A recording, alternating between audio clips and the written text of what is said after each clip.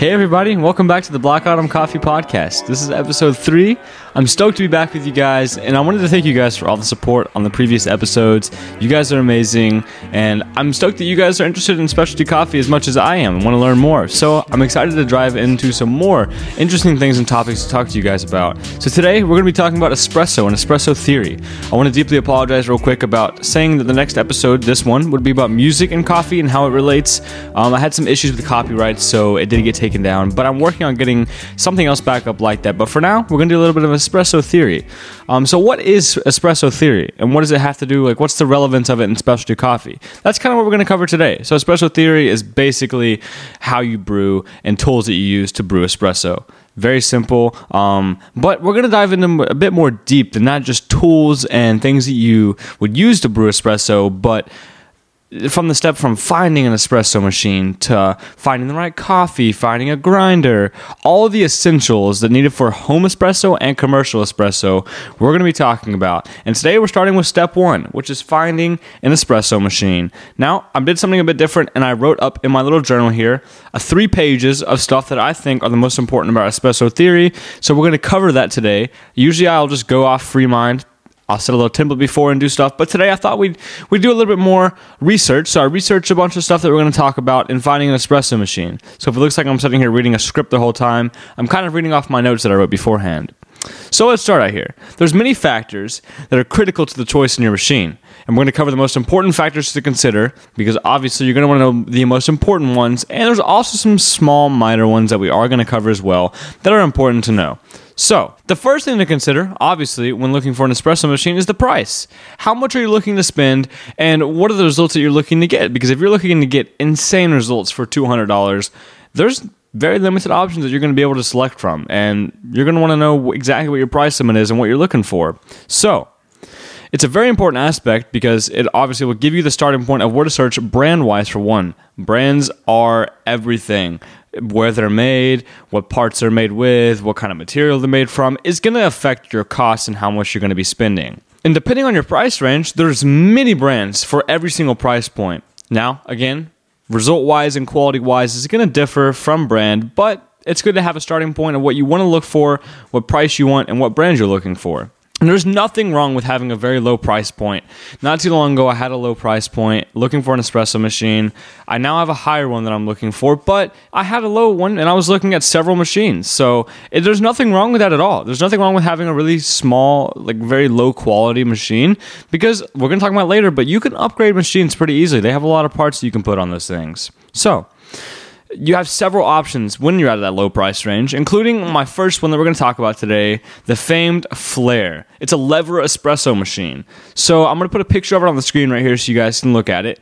But it basically, you grind coffee into the portafilter, put it in, lock it in, and you're going to have a separate kettle with hot water, and you're going to put it on top of the pucks, and basically you're going to literally pull the lever down, which is going to act as the pressure and the regulator and piston and pump, whatever you want to call it, and it'll push the water through at a pressurized rate through that espresso puck and pull your espresso shot. And it is super affordable too. The Flare is insanely affordable. The lowest option I researched was $125. That's the cheapest option that you can get from Flare to get espresso at home, which isn't bad at all. Honestly, it's not. And like I said, it takes a lot more work to prep and to pull a shot. It requires to preheat water before brewing. But for the price, you're getting an amazing manual machine. Now, there is one downside to having a Flare and having a price point at that. I think you can probably guess it by now. There's no steam wand with that. It's a standalone lever espresso machine, no steam wand. So if you're a person that loves drinking just straight double shot of espresso or anything strong, you're going to like the Flare without the steam wand, because unless you have a secondary steam wand, you might be able to put some in there. But it's mainly meant for the people that just want home espresso at an affordable price. That's it. They don't want any milk drinks. They just want some espresso. Nothing wrong with that at all. That's what I've been looking at recently too. I've been looking at some Flares. And they're not bad at all. They have one that goes up to $4.99, I believe. Yep. And it's not that bad at all. It's really not. They're really high quality built machines. And for the price, especially $125, that's going to get you some pretty good espresso. Now, let's take a step up from that. The machine that I want to talk about next is $400. The Gaggia Classic Pro espresso machine. Now, I've looked at this one, and I was actually recommended this one for my first espresso machine. If you look around and you've watched my videos, I don't have an espresso machine, so I never ended up buying it. But I'm in the process of buying one right now, not the Gadget Pro, but there's a lot to uncover going into the Gadget Classic Pro. The machine by itself, at least from what I've heard, I haven't met anybody that's had one, but I've heard the machine out of the box isn't the best. And obviously, it's $400, not going to get the best, but the market offers lots of upgrades for this machine. One part that is offered that is almost critical, I've heard, to these machines is an OPV spring mod kit, which allows you to pull the espresso with commercial machine pressure.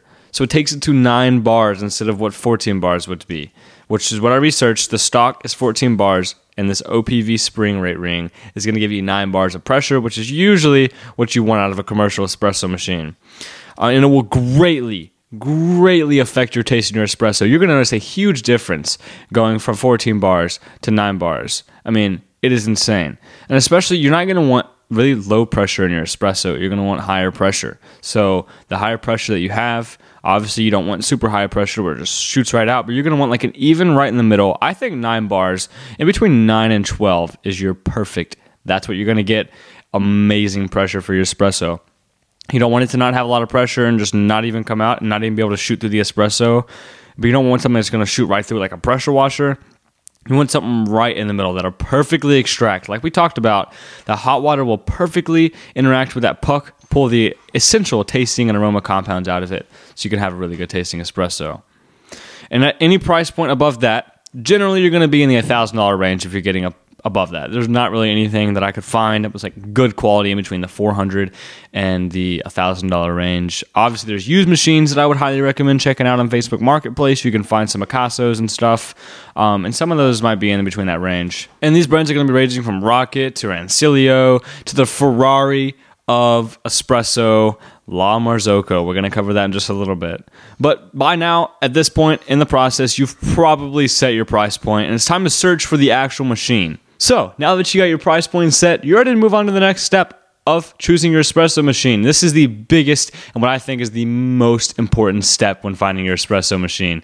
And finding the right espresso machine for you and the one that you want for the quality that you want at your home.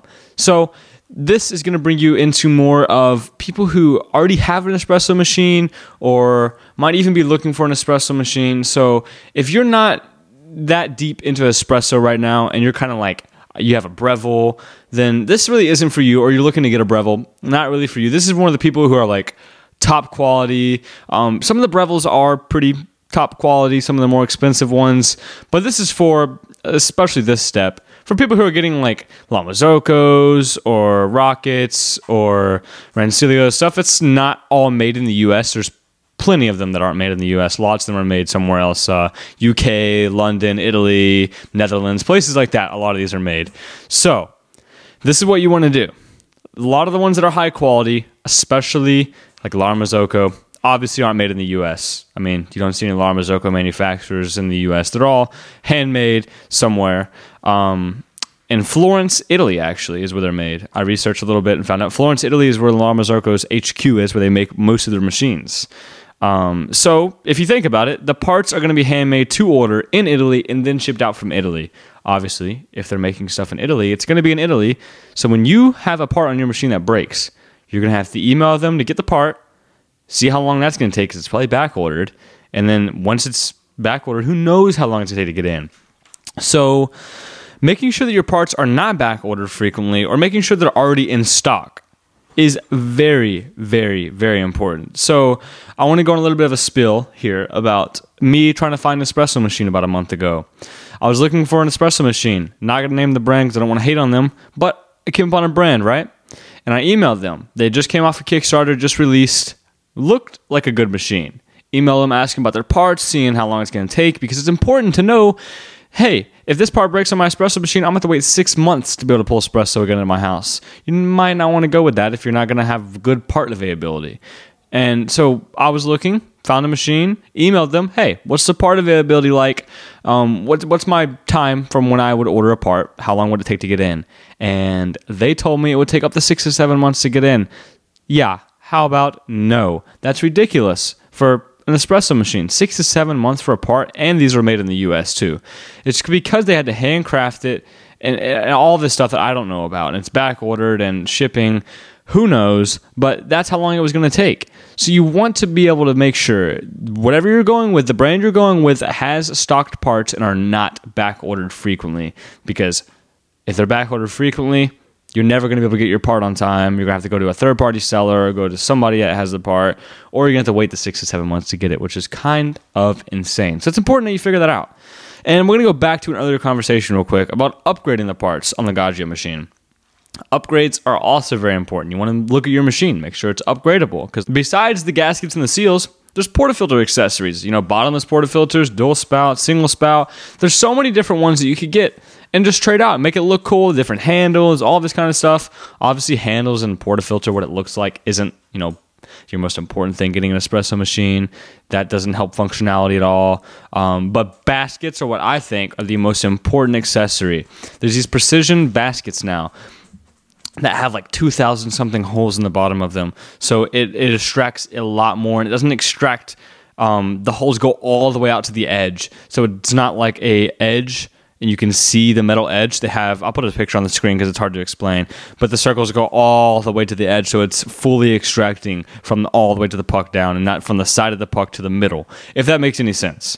That's probably the most important upgrade that I could think of when I was writing this, of what you would want to look for. Because portafilters, obviously, you can upgrade it. It can look cool. You can get like a walnut handle or a black handle. Yeah, it looks cool, but it doesn't really affect your espresso. So I wanted to cover stuff that would affect your espresso. You definitely want to make sure you can get parts for that, because if you can't, there's no point, in my opinion, in buying a classic Gaggia Pro if you can't even get that pump spring kit for it and make it 9 bars of pressure. There's no reason. So make sure that you can get some upgrades for it. And making sure that your machine is upgradable, not just for at one point, but for the future. Because if something's going to go out or something's known to go out, you might want to go ahead and upgrade it so it doesn't go out on you and you have to wait for a part. It's very vital to the health and the performance of your machine long term. Long term, it's going to really affect your machine. So now it's time to consider the last factor that I think an espresso when considering an espresso machine. Single boiler, dual boiler, or heat exchange. Now, what is the difference between them? Because obviously some of you might not know what the difference between those are. So we're going to cover real quick. With a single boiler, you cannot pull a shot and use the steam wand. So you can only use one at a time. It only holds enough water and heats up enough water for one at a time. So if you pull a shot, you're going to have to wait till the shot's done pulling and then wait for it to heat up again to use the steam wand, which is okay. And that's what you're going to get at the lower prices. So the Gaggia Classic Pro is a single boiler, only has one, so you can only do one at a time, which isn't the worst thing in the world, but your espresso is going to sit there for a second. If you're trying to get milk steam to put into it for like a cappuccino, it's going to sit there for a little bit, and then you're going to have to wait for it to heat up. So if you want perfect espresso and milk all the time and have mixed together right in within seconds, you're going to want to make sure you're not getting a single boiler, because you won't be able to do that. So what is a heat exchange? Well, it's exactly what the name is, literally what the name is. It's heat that is exchanged from the group head to the steam wand, allowing you to steam and pull a shot at the same time.